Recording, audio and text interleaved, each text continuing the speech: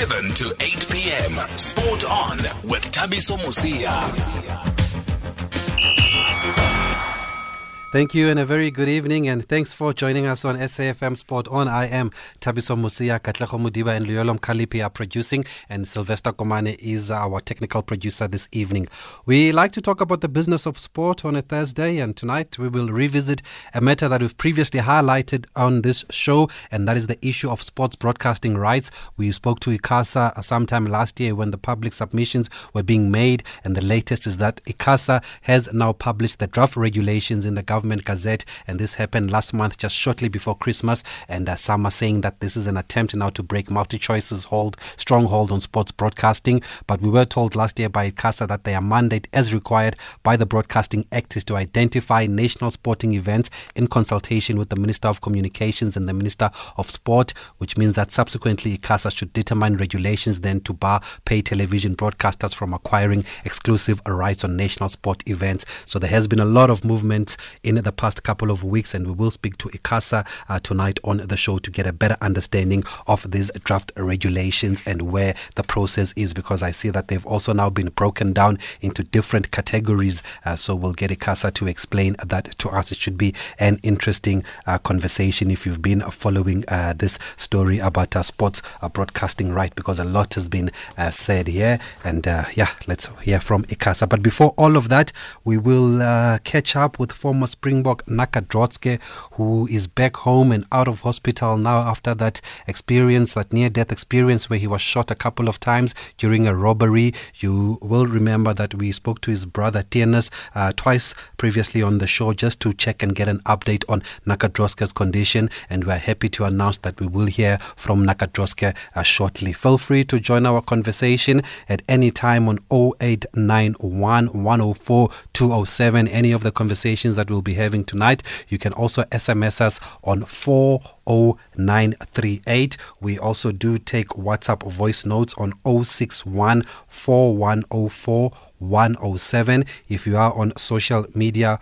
we use the hashtag SAFM Sport On. And before we speak to Naka Drotske, let me just tell you that 16-year-old Kulu Montsi has qualified for the main draw of the Junior Australian Open. He won 4-6, 6-4 and 6-4 against the world number 77, Nini Gabriela Dika, to get into that main draw of the Junior Aussie Open. And you might remember, if you were listening to us last year, that we actually spoke to his father and we spoke to his coach, Anthony Harris, about Kulu Montsi, and they were predicting big things for this boy. He's one half of the Montsi brothers. His other brother is Sipho, who's also played at the Junior Australian Open. Now the 16-year-old, the younger brother, has also made it to the Junior Australian Open, so he does look like he is the real deal, this Kolo Montsi, and we just wanted to wish him all the best of luck for that Junior Aussie Open.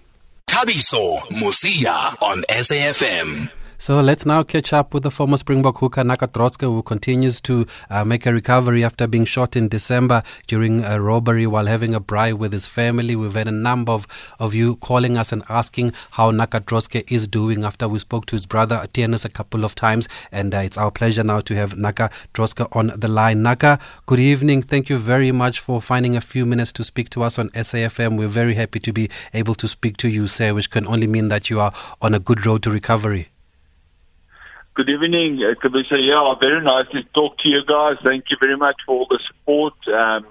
I'm glad to say that I've discharged from hospital now for a week, and it's just so much better at home, the recovery and everything. So it's going really, really well, and each day is easier, to get into my normal routine. So thank you very much to all the listeners for all the best wishes and everything. That's good to hear, Naka. And how is Naka feeling at the moment, physically and emotionally? Yeah, well, it takes time. I was 17 days in ICU, and you get a lot weaker. So it's difficult when you walk, you're still out of breath and stuff like that. But I'm working on that, walking a lot, doing a lot of stairs, eating much better every day. So it takes time to fully recover. But now emotionally I'm fine, 100% looking forward to 2019. Oh, that's good to hear. And are you still having regular checkups? Yes, definitely. No, I've got. I still have stitches in the wounds, and that's where the infection started. When everything became really serious, so I have to go back there every Wednesday morning. But I'm glad to say that when I was there yesterday morning, they're very happy, and there's a chance that by next week they can, take out the stitches and remove all the bandages and stuff, and I can carry on as normal. I still have a lot of rehab to do in my arm, which is fine with the physio, but in the end, it looks like I can recover 100%, which is, a miracle, absolute a miracle. That's good to hear. And you mentioned your arm. Where exactly were you shot, Naka Drotske? Was it in your arm? Yeah, I was shot in the upper arm, the triceps, and then the bullets went through my shoulder and stuck into my chest. Luckily, not causing any harm to any organs or anything else. That was the one shot. The second shot was in the stomach, but that was in Pretoria where they operate both, and the stomach was never reopened, so it was great. The infection started in the arm, so the arm was a big reason for going back, in Bloemfontein and staying there for 35 days. And do you still have a clear picture, Naka, of the events of that day, or is it vivid memories of what happened? I can still remember exactly what happened. Since from the moment everything happened until we arrived at the hospital, I remember everything. Obviously, there's a lot of times in the hospital itself, especially here in Bloemfontein when it was quite serious, which I can't remember. But the incident itself, I can remember really, really clear. And in hindsight, would you have done anything differently, or did your instinct just kick in to try and protect your family and your loved ones that were around at the time? No, I think in hindsight I would have done exactly the same given the situation. You just feel, I was sitting on my back towards the outside door, and Os and Tinus were sitting on the other side, and, all of a sudden 4 guys appeared with balaclavas and with spray and guns, and it was just our mobile phones and our wallets, everything was on the table in front of us, and they didn't ask for it, and they weren't interested in it. So they tried to force us into the house, and I knew that my brother's little son, two boys are there, as well as his girlfriend, his daughter, who's 6 years old. So at that stage, I just thought, they're not interested in getting money or mobile phones or laptops or anything. In that split second, it's all instinct. More for me, it felt like, they wanted to murder. So, my first thing was I could rather attack, and at least we will have a chance of surviving. And the last time we spoke to Dennis, he was telling us that there were guys that were arrested. We actually even spoke to the police. I remember there were guys that were arrested and then they were let go. Has there been any update from the police on this matter? Because it's been very quiet in the media. No, I don't have any updates so far. I do have the numbers, of the guys who did the case, who do the case. So we'll follow that up. But at this stage, I just want to get 100% back normal and in my normal routine. But yes, you're right. Initially, there were 2 guys arrested and they were let go due to lack of evidence. Yes. So are you back at work, or are you still recovering at home? I'm still recovering at home. I've got my own business, so I'm still working, or started to working a little bit in the mornings. And when I get tired, I've got a reason to take an afternoon nap. But now getting back into it, I believe, if you get the brain working and, you get the fitness back, you will recover much sooner. Oh, and do you still plan to get back on the rugby field to do some coaching again? Well, not at this stage. Never say never. Rugby is in my blood. So, but at this stage, I'm happy where I am. We'll see what the future holds. There's always opportunities and stuff like that. And like I say, I love the game. So never say never. But at this stage, my focus is on work only. Naka, there are a lot of people, as I mentioned earlier, that called us that wanted to get an update on your conditions. And for those who've just joined us, by the way, we are speaking to Naka Drotzke. He's out of hospital. He's just told us he's been out now for a week and is recovering at home. And those people, Naka, had just wanted an update on you to find out how you were doing. And we're glad that we can speak to you. What would you like just to say to the people that put you in your prayers during this difficult time when you were shot and you were in hospital? Yes, no, it was just amazing. I just want to say thank you, for everybody who sent me best wishes and who prayed for me. There were hundreds of people I didn't know who sent me WhatsApps and phoned me. And, in the media you could see there was a lot of people, praying and everything. I really want to say from the bottom of my heart, thank you very much. And I'm really humbled to be where I am and thankful, that God gave me another chance. Well, Naka, we are also grateful to God that you're still with us because I know you still have a lot to contribute, whether it's in the game or it's off the field. And that's why we are really grateful that you are able to speak to us and that you are on your way to making a full recovery. Thank you very much for finding time to speak to us on SAFM, Naka Drotzke.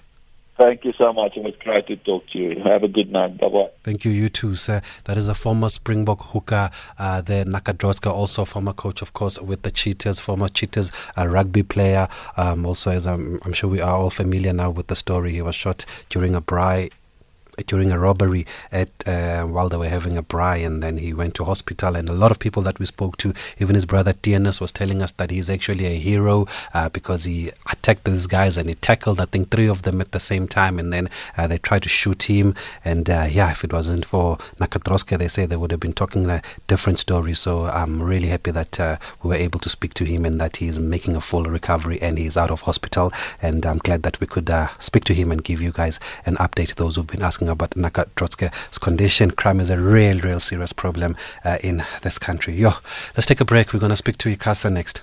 Thabiso Mosia, weekdays at 7 p.m. And we are back, and we are now going to...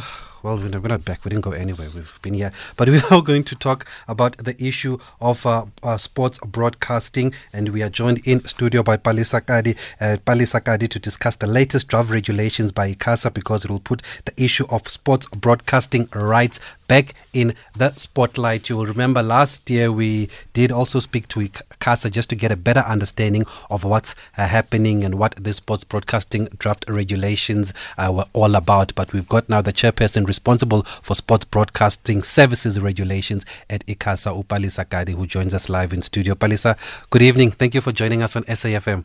Good evening. Thank you. Thank you for calling us.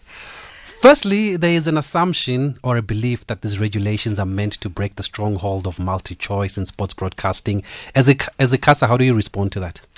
I think ICASA is driven by public interest, and there's really no mission. Ours is to make sure that the playing field is leveled and that South Africans are able to access broadcasting of sports, both on television and radio.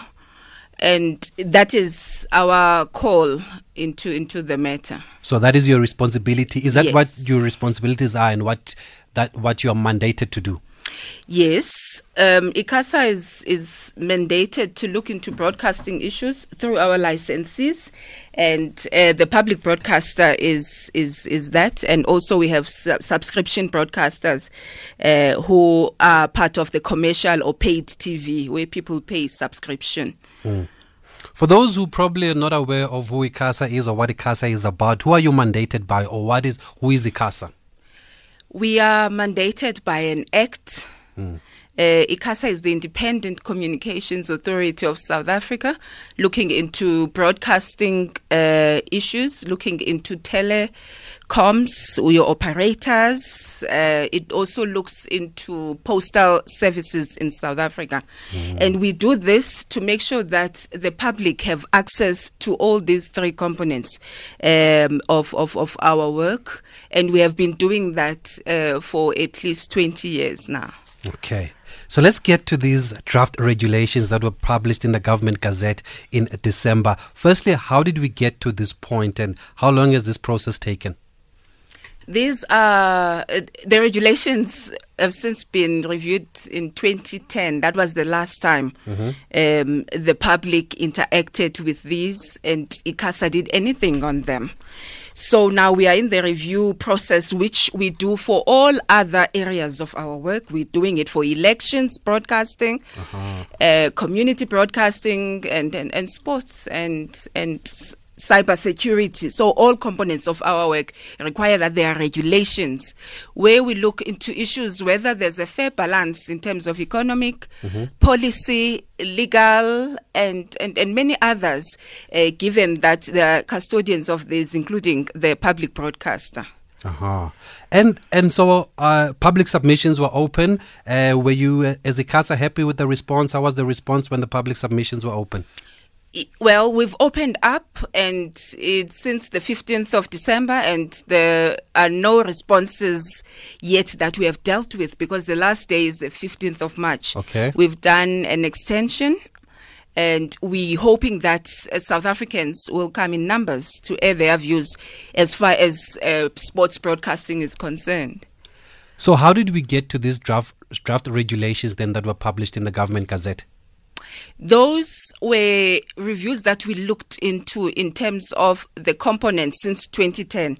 There are two elements that I would like to talk about. It's the alternative dispute resolution mechanism, where issues of default, but one wants to subtract the issue of contractual commercial agreements between federations and the broadcaster. In that we do not enter, but ours is to make sure that there's access of sports, especially for the public broadcaster. If you look into the Broadcasting Act, it requires the public broadcaster to broadcast sports, and also national sports out in of particular. national interest. Yes, out of national interest, including developmental and minority sports. And those were not clear in the 2010 and the 2003 regulations. So is that happening at the moment? Is the public broadcaster broadcasting those sports that are that it's supposed to broadcast according to the Act? We have not received any adverse or bad compliance reports. We're waiting for your annual sports report, which will come at the end of the financial year, to review and see what has happened over time. And we've never, in the past almost 10 years, received any complaints, in fact, in terms of the broadcaster not fulfilling its obligation. But one, as I have said, we need to level up the field to make sure that the public of South Africa have access to sporting events. So does it mean if the regulations do come into place, it will require multi-choice basically to share broadcasting right with the public broadcaster? They are doing that already when they acquire those rights. In law, there are no exclusive rights to be granted. That is the expectation and an obligation from both parties. Everyone is aware, as far as sports broadcasting is concerned, that you do not buy and they become yours. As far as our law, the Broadcasting Act and the Electronic Communications Act. Back in 2002, there was also a paper that was supposed to be drafted. How different is that process from the one that's taking place now? It's an ongoing process, because when you review regulations, they are based on a circumstance. We've looked into these several issues that we said they were not adhered to, and felt that this is the right time to include your minority sports, to include your developmental sports in the regulations. And you don't find them in both the 2003 and the 2010 regulations. So it's basically continuous work that's in progress. Yes. Okay. Now let's get into it. The Sports Broadcasting Service Amendment Regulations 2018 draft. It breaks up these sporting events into 3 groups from what I've seen: Group A, Group B, and Group C. And it states that certain sports must be made available to free-to-air broadcaster. We always hear about sports of national interest, and you've already touched on that. So maybe we can move on to Group A. What does Group A entail? What does the draft say about Group A? It's national sporting events. These are the sporting events where we carry our national flag, just to make it very simple for everyone to understand. Where there's Bafana, Springbok, the Protea.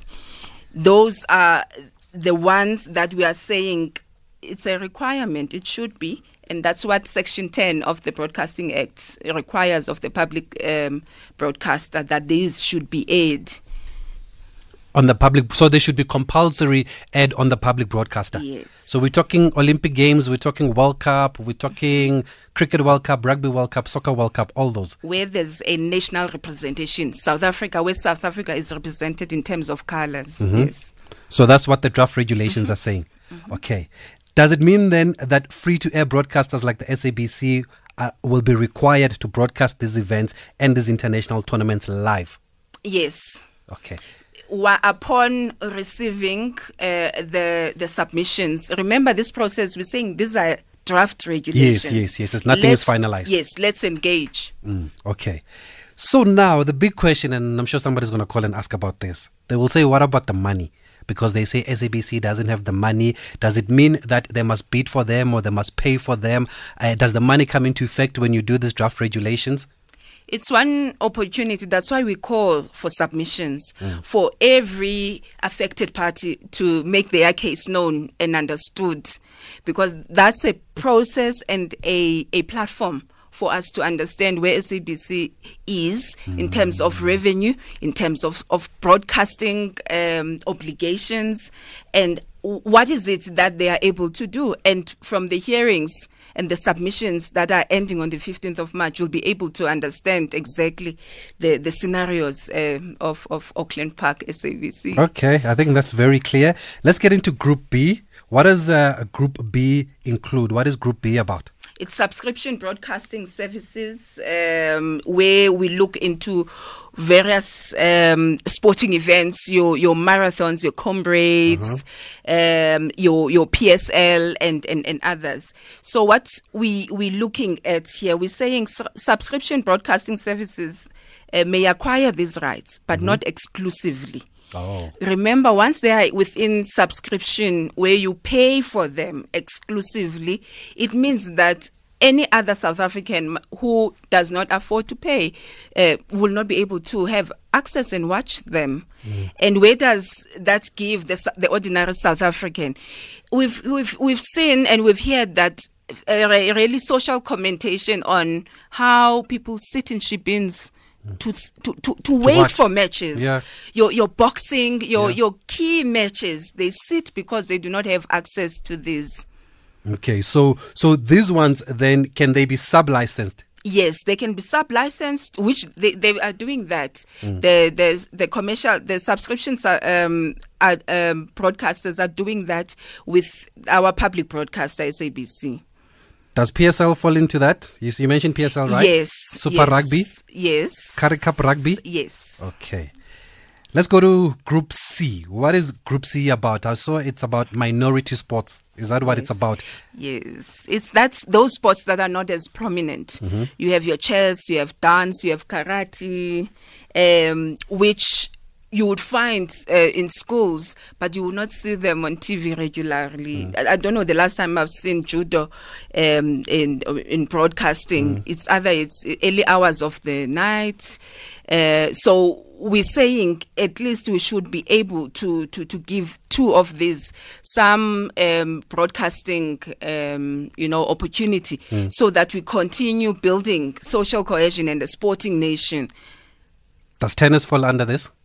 tennis, yes, I and believe golf, yes, and squash, yes, golf and squash, and gymnastics. Actually, and from gymnastics. from what I saw. So, so you are saying that at least 2 of these sports in this category must be broadcast per annum. Does it mean they must be broadcast by the public broadcaster or by everybody? By the public broadcast. It says, yes, it says by subscription and free to air.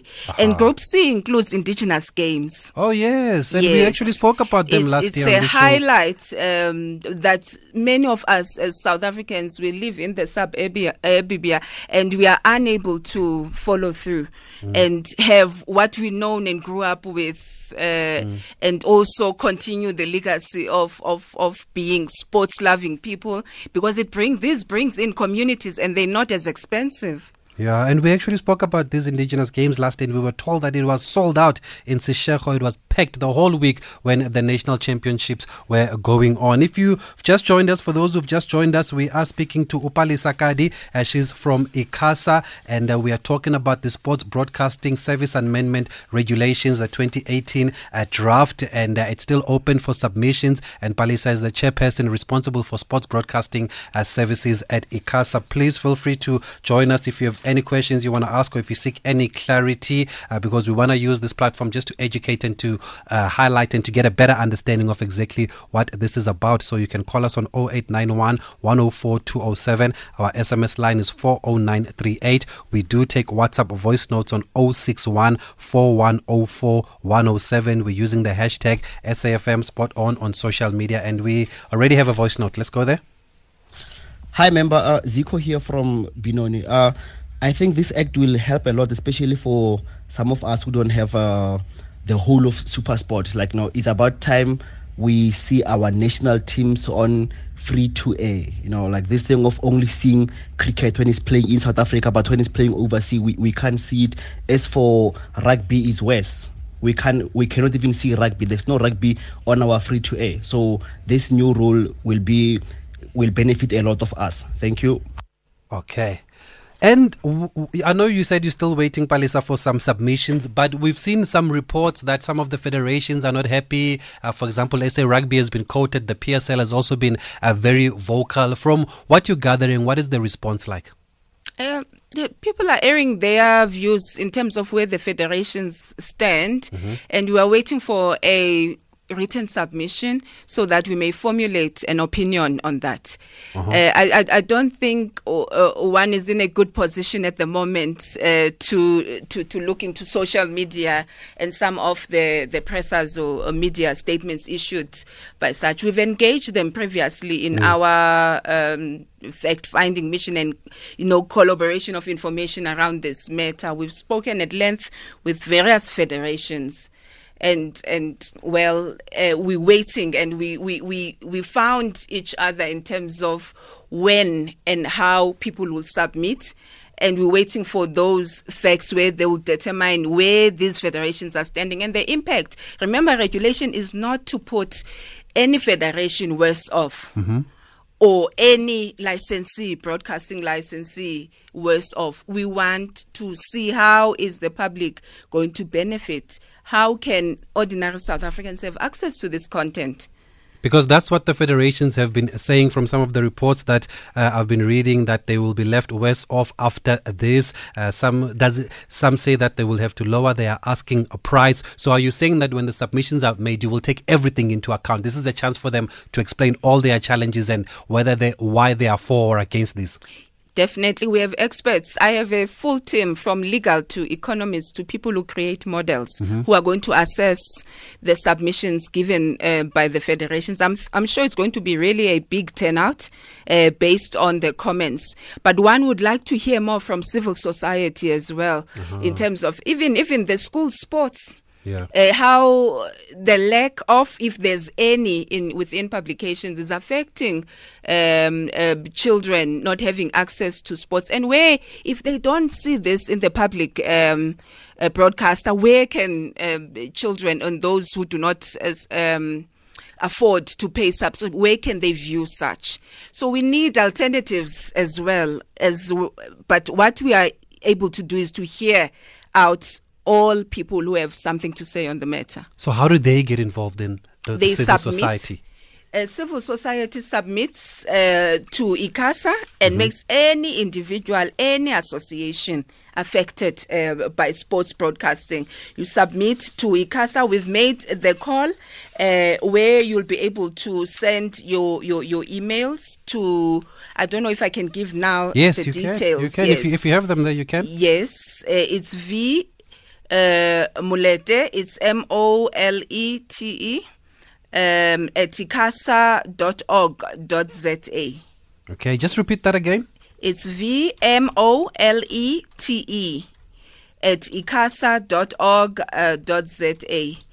And P for Palisa, P Kogi, it's COKIE at icasa.org.za. Those are the two emails. We have a fax number, but we also would like people to make sure that they call ICASA as well if there's any other questions. So anybody can make, even I can write and make a submission and send. Yes, you are a consumer after all, a sports content consumer before a presenter. Okay. And then you said you've met with some of them last year. Was the PSL one of those that you've met with? Because we did get our hands on the submissions that they made to ICASA last year. No, we've met federal. I don't want to disclose because now I will have to discuss what we spoke about. But the interest and the formal submission, which we told them will be on the 15th of March. But we've met as many federations in soccer, in boxing, in rugby and cricket, athletics, netball and many others. Well, the only reason I'm raising this is that when we got hold of that submission by the PSL, there was a part where they said that part of the broadcast money they get from SuperSport, they give 10 million to the Players Union. We then have the response from the Players Union that said, no, that's actually not the case. We've never received any money from the PSL. What happens in a situation like that? It's an inter-organizational matter. It's a governance matter. Remember, PSL is not our licensee. We'll only license the public broadcaster and your subscription TV, which you pay for, which then buys rights from PSL. So we do not interact directly with PSL. But when from time to time we do have queries and contact them when required in terms of understanding the business of rights. Okay. Yes. So when these regulations then come into effect, whichever way they go, will the obligation be on the sporting bodies to make these tournaments that we've mentioned, Group A and Group B, available to free to air, or is the obligation now on the broadcaster like the SABC to come up with the money to show these events? It's on both parties. Remember, there's a tariff structure which also we do not enter into in terms of what does a right cost, a sporting right. One would really like to have some preview into that if people make such submissions. So what happens between the federations and SABC? It's a contractual and a private business component. But the interest for ICASA is to make sure that the sports broadcasting component from the public broadcaster SABC is adhered and dealt with in the required way by law, because the Broadcasting Act compels the SABC to look into this. Is the SABC meeting its obligations at the moment? We're waiting for that report, and we're hoping the 15th of March we'll be able to hear these concerns, abilities and capacities, if they are there or not. So who monitors it to check if they are meeting the obligations, or is this the process that helps you monitor what's happening? Yes, regulations, we govern by regulations. It means we manage by regulations. So we have a full compliance unit that listens into sports. Even for elections now, we have a full team of monitors, election monitors that are going to be employed to look into this once the date is expressed by the president.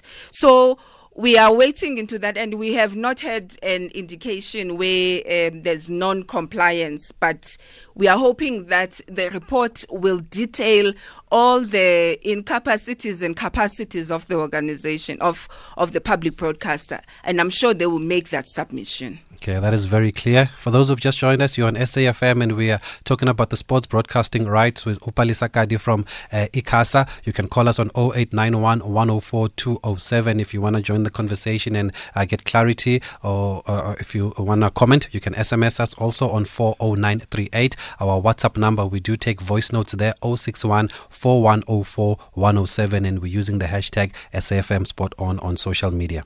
At SAFM Radio and at Thabiso Mosia on Twitter. And later on, we're also going to hear from William Baird from the Media Monitor, and we want to just get their thoughts on what is happening here. He's the director of Media Monitoring Africa. We've also got a clip here it's a response from SAFA. They did speak to SABC a couple of days ago just about this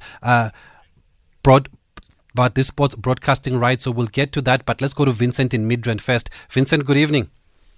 How are you? Fine, thanks. Thank you, Vincent. Yes, I just like to comment on one thing that has been bothering me, trying to do something about it, but failed decimally. PSL does not want to support their legends. Legends like your Teenage Daughters and all those things, they just do not want to entertain it. And the question is why and who should do that?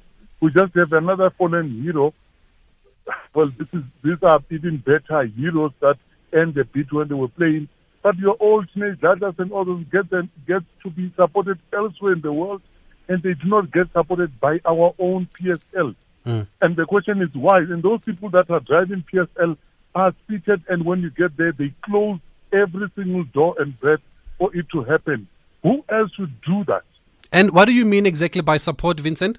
By support is I went out, for example, wanting to convene a tournament to support Teenage Data where all other people that support soccer would vote and donate and go to the soccer field. But PSL keeps on not accepting that we have such kind of tournaments. We're not asking a cent from them, but we're simply saying, allow us to convene the big teams, your Chiefs, your Pirates, your Sundowns, and all those teams that necessarily would support those kind of calibers to do that, so that we have that tournament, so that we have this thing happening, and we ourselves support our own legends with some 2 Rand, 5 Rand contributions we make. Okay. And PSL goes and stops, and they will send you to the Legends Association, which does not do anything.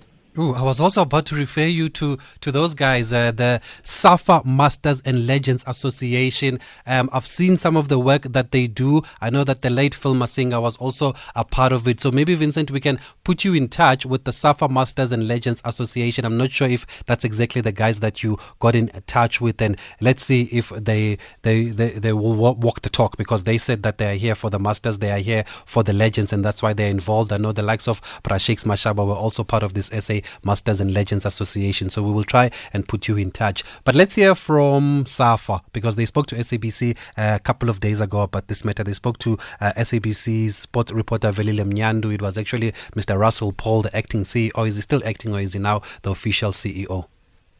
From that broadcast perspective, matters are starting to become more complicated as well. If you consider the new ICASA regulations that they are trying to impose on both federations and the broadcasters. We have raised this issue. We have asked for an extension. The extension has been granted from the 4th of February to I think it's the 15th of March for responses. And obviously we'll be joining with other federations around this matter to be able to table a better deal for sport in general. One of the things that we have indicated to ICASA is that they just don't seem to have a handle on what it takes in terms of the number of hours of broadcast and trying to put that into a public broadcaster. If you consider, and many times there's rugby, there's cricket, and there's soccer all being played at the same time. The current free-to-air broadcaster that we have, or broadcasters that we have, do not have the capacity to do that. Besides the fact they do not even have the infrastructure to do that. Because you know, in cricket there's a lot more cameras that are required than in football. The same with rugby and football, pretty much the same number of cameras. There are matches that are played outside of the country. I mean, one of the other things that we've raised with them as well, they've listed the IAAF as a federation. There's no IAAF in this country. The IAAF sits off the shores and it's like the IOC.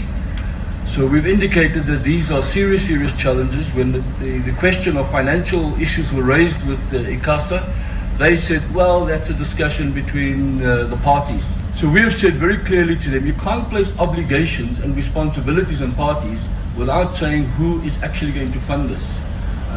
So they've gone back into their shell a little bit, but we are going to take this matter forward. So we have indicated clearly to the SABC that we are exploring other avenues, and we are pretty close to trying to close off some of those matters. Okay, so those are the views of the SAFA CEO, Mr. Russell Paul there. And I guess you can't probably really comment on this because you have to wait for the submissions to come and then you look at this at the end, Palisa. I think it's for the now. Let me clear the air. There's no ICASA is not imposing any regulation at the moment, and will not, because it is not permissible by law to do that. We are a Chapter 9 institution, as with all others established, to make sure that the public interest is taken care of. Secondly, it's a great opportunity to listen to all federations and hear them out. We want to understand the economies of scale, the tariff structure, and all other models that they use. And I think Russell is looking into old draft regulations, the ones of December 2018, 14th, published on the 14th of December, do not refer to IAAF, like you said. Yes, no, there's no such. So I hope that he's got the right document with him this time around. So does it concern you that people think that you're imposing these regulations when you've actually got a mandate?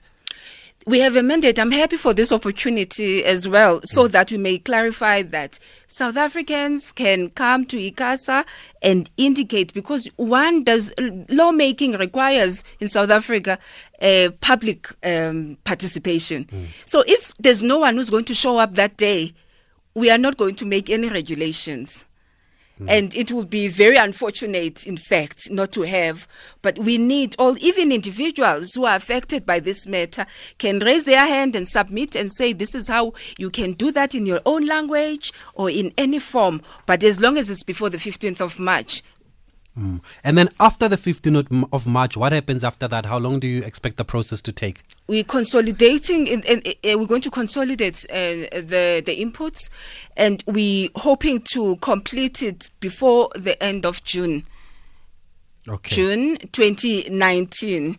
I'm sure there will be fair deliberations, and we'll be able to assess and go back if there's any issues that require clarity. Because as people present, there are some things that they miss or misunderstand, and we ask them sometimes to go back and clarify. Because this is an official document that we may refer to for the next 5 years, and when people require, then we may be able to tap on, and it's going to be available, all submissions, on our website as well. Okay, let's take the last one from Roxina. Roxina, you've been tweeting. What do you exactly want to say? Good evening, how are you? Fine, thanks, and you, Roxina? I'm good. It's all good and well what the sister is saying there, but for me, this seems like a desktop exercise. Nothing will happen. If they say they want to impose and all the... And another thing I want to know is, why is it taking them so long to come with acts like this? So, for me, it seems as if TSL can do as they please. The only thing that will be looking up to is SABC now. Please, you can just answer me on that one. Okay. I understand the lapse of time, but we've also we have not received any complaints in the past 9 years on this matter, any return for. We have a CCC, which is a complaints setup, a format that looks into that. So we have not, but also ICASA now is a full council of 9 councillors elected appointed by the National Assembly in Parliament. So we are fully constituted, and we have been able to go on and review all the, some of the priorities which did not have capacity to deal with previously. And it is, I think, good timing with some of the social nuances that we have been receiving that are concerning, but we do not take those official until people submit on the 15th of March. Then we can include them in our decision making with the position that ICASA will take after hearing the public. Finally, I understand that you'll be going to the UK. Is that a fact-finding mission? We are looking into various countries in terms of viewing what are the international benchmarks that are there. We have not confirmed anything for now, in fact. Okay.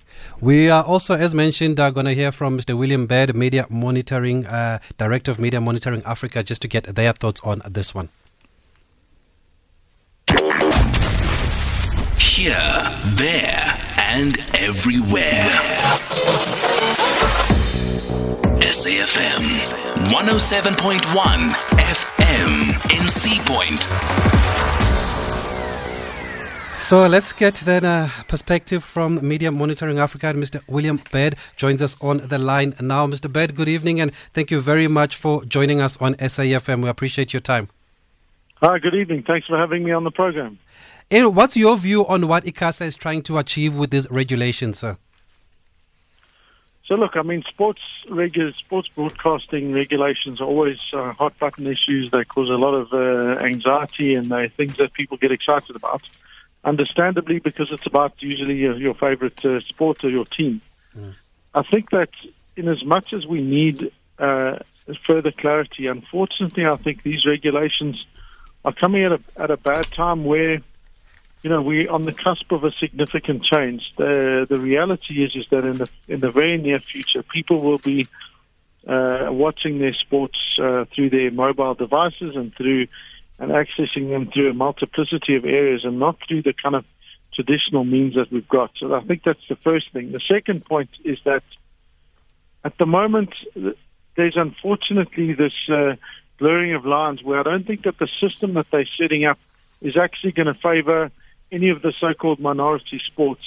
And what's concerning about that is that they haven't, tried to look at promoting gender at all within those things. They do talk about minorities, but even there, the way that the regulations are currently phrased, you're not going to be seeing other media, broadcasters looking to promote diverse sports and offer things to interesting audiences. What you're likely to see, because of the way that they're phrased, is that any smaller sport that's able to get any form of sponsorship are going to be the ones who get some amount of airtime, whereas those that don't or can't are going to be the ones who lose out. And that, I think, is counterintuitive to what they're actually trying to do.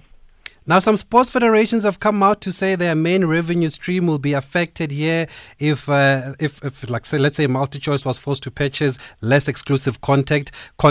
Does it mean that they would want to pay far less for non-exclusive rights? Yeah, I think that's certainly one of the key issues that they're going to have to deal with. And I guess we have to wait to hear what the broadcasters' views on these things are themselves. But again, the regulator itself is in a difficult position, and the SABC is itself in an impossible position because, of course, they've got no money. They can't currently afford the prices that are being charged. And then when they do for things like Bafana games, they don't get the return on investment. So it's all well and fine for us to be angry and upset with the public broadcaster for not broadcasting these games. But when it comes down to it, that people aren't actually watching and they're not getting the revenue that they need to, then you have to say, well, why are we being expected to pay this amount of money for things that don't generate the revenue? So there's a complex range of factors. And then you go, in addition to that, then you look at an entity like MultiChoice, and there they say, they pay a lot of money to get exclusive rights to broadcast these things. It's the thing that then differentiates them. If they don't pay that, then what's in it for them to be doing this? The other argument, though, is that these regulations are advancing equality, human dignity through access to sport of national teams to all citizens. Look, what we do know is that clearly for national sports and to encourage greater diversity of sporting and sporting codes, we do need to implement some kind of regulation. So I think that, it's not to suggest that the regulators shouldn't be doing these things, but I think that in this instance, I think that the balance is wrong and that they're not actually going to achieve those aims, precisely because the only sports that are going to do well here are the existing dominant sports. The ones that aren't doing well, things like, national chess. What about women's cricket? How do we possibly boost that? Women's football. Banyana did infinitely better than our male football team. Yet we're not seeing any kind of reference or incentive being given to these things. So I think, and that's part of it.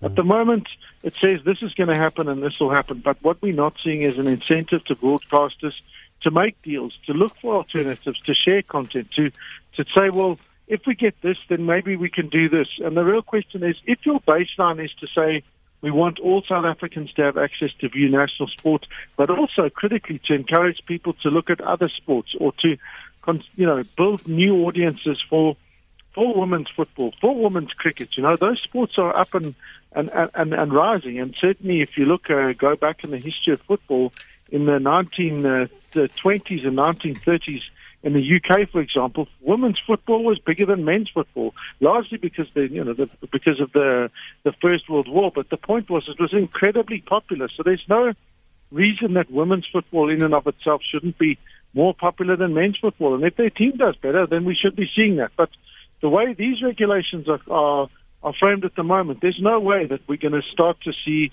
equitable or even incentivizing our broadcasters to cover that. And it also means, as I said, sports like hockey, where they can get access to some sponsors, maybe those minority sports will get airtime. Remember, the regulations say that they'll have to give airtime to at least 2 from that list of minority sports. But then what about the others? If you are the South African chess team, you may well be amongst the best in the world, but there's no way you're going to get that if you can't get sponsorship, and that itself is wrong. So you have to find ways of incentivizing and also encouraging sports that aren't as well represented. And part of this, as I said, is that in the very near future, you're going to need to be able to say, well, how do we offer this on a platform where people are already with DSTV's capabilities and with SABC's, once they're in a multi-channel environment through digital television, they can show a lot more sport. But then what's the incentive for them to do so, and how do we make sure that they, in addition to that, also show our key national sports? Well, I sure hope you're part of this consultation process, Mr. Bede. Are you? Yes, we are. Okay, that's good to hear. Thank you very much for joining us and just giving us insight there into your views on this sports broadcasting right. That's the Director of Media Monitoring Africa, Mr. William Bede. Do you have any last words, Palisa? We're hoping that we'll get more inputs from civil society. Your NPOs are affected by this, and also those who are dealing with your indigenous sports or developmental or minority sports in particular, so that we get to hear out and have them represented in this forum. But the hearings are really open for all South Africans, individuals, organizations, or anyone affected. Okay, great stuff. I think you've been very clear. Thank you very much for finding time to come into studio and speak to us here. Thank that you. is Palisa Kade, who's the chairperson responsible for sports broadcasting service regulations at ICASA. Yeah, now a very interesting one, and I'm sure we'll have more of these conversations going forward. Please make your submissions, guys. All those who've contributed, who've tweeted, who've called us, make sure that you also get your voice heard there and you raise your concerns or whatever you have, because the process is opened until March.